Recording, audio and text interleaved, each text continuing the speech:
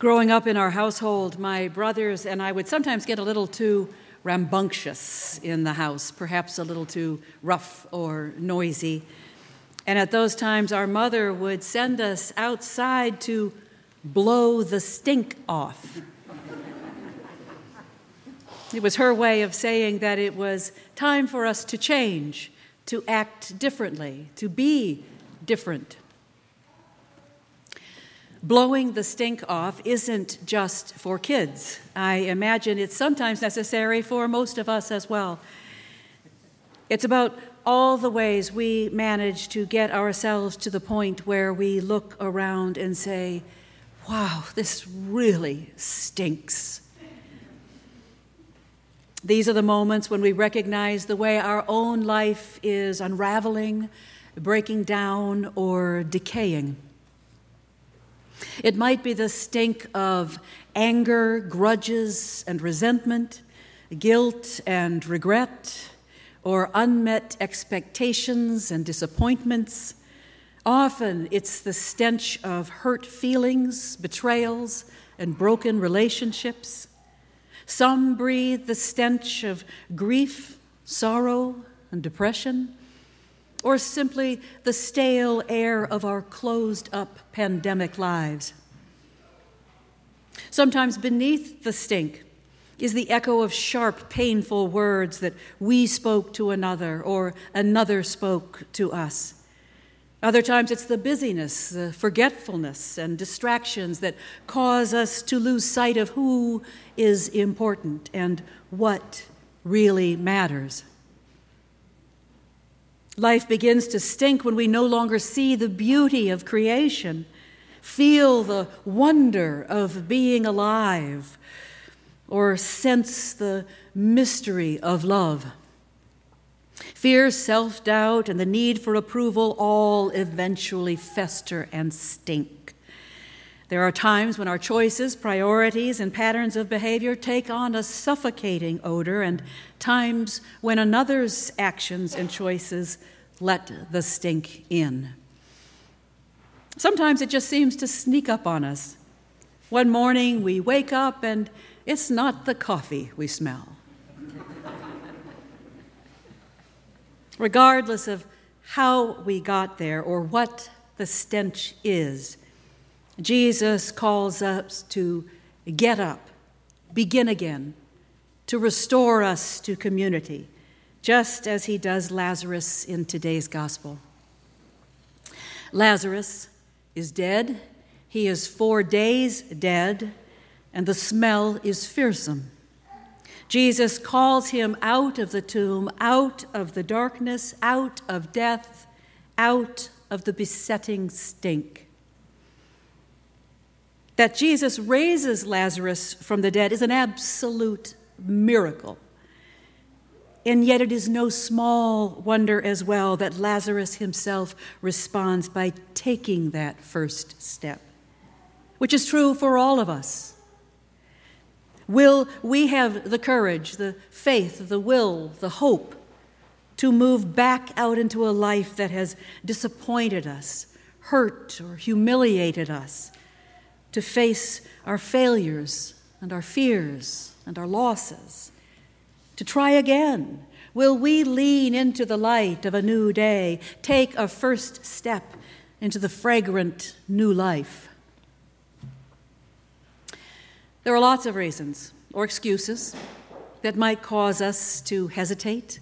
Lazarus, Mary, and Martha all have reasons. Jesus cries out, "Lazarus, come out." And I can imagine Lazarus yelling back, "No, I can't. I'm dead. I'm all wrapped up in and bound by death. There's no life left in me. I have nothing left to give.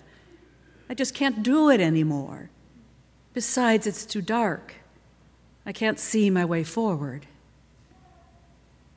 Jesus cries, "Lazarus, come out." And we hear Mary say, "Lord, if you'd only been here a few days before, but it's too late now. Nothing can be done. The past is the past."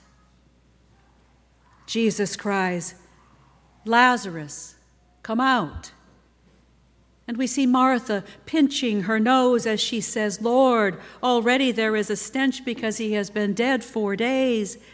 For her, the stink is the ultimate and final reality. I suspect each of these reasons is familiar to us. I can't. If only it had been different. It's too late now. We likely even have some of our own reasons for fearing that first step. Christ, however, is not bound by human reasoning, not burdened by human excuses, not Lazarus, not Mary's, not Martha's, not ours. Lazarus, come out, is Christ's unceasing call to each of us. And that first step is always the hardest one. Lazarus might have resisted coming out for another reason. We've all read of those who've had near-death experiences. They tell of seeing departed loved ones and above all feeling a peacefulness and an ease, a release from the uncertainties, a sense of completeness and grace. Maybe Lazarus was 4 days into that peace. If so, it would be no small wonder that he might hold back. He may well have thought, "What if I don't want to come out?" Yet Jesus calls, "Lazarus, come out." What did Lazarus hear in that voice that drew him up out of a quiet relief of lifelessness? Because a quiet life was surely not what he had ever come to expect of his friend. Jesus was forever shaking things up, opening closed doors, dining at the wrong table, healing on the wrong day, consorting with the wrong sorts of people. No, stepping out of the tomb would not be a return to the life he had known. It would be an entirely new way of being. And he couldn't yet know what that life called from him or where it would lead. But he did have faith that the one whose voice called him out of death into life was trustworthy and true. He stepped forward, trusting that as the strips of burial cloth unwound from his eyes, hands, and feet, he would discover new sight, new purpose, and a new direction. This is the life of the saints that we celebrate today.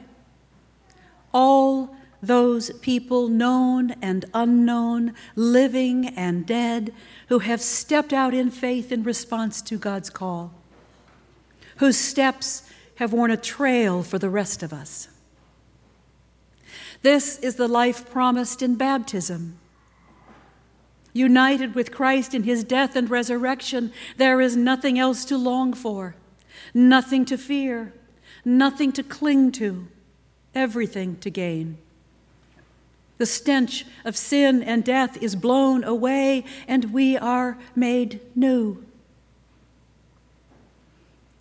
We're about to baptize 4 people here in just a few minutes. Is it too much of a stretch to imagine that Jesus stands at the baptismal font, which is, after all, a kind of Lazarus tomb, where we die to self and rise into new life in Christ?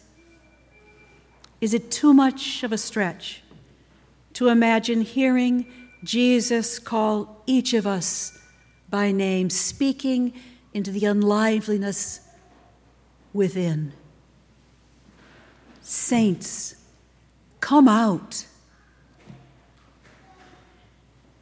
The one who calls is trustworthy and true, and will arouse in us new vision, new purpose, and a new direction. If it is a stretch, it's a good one to lean into. Amen.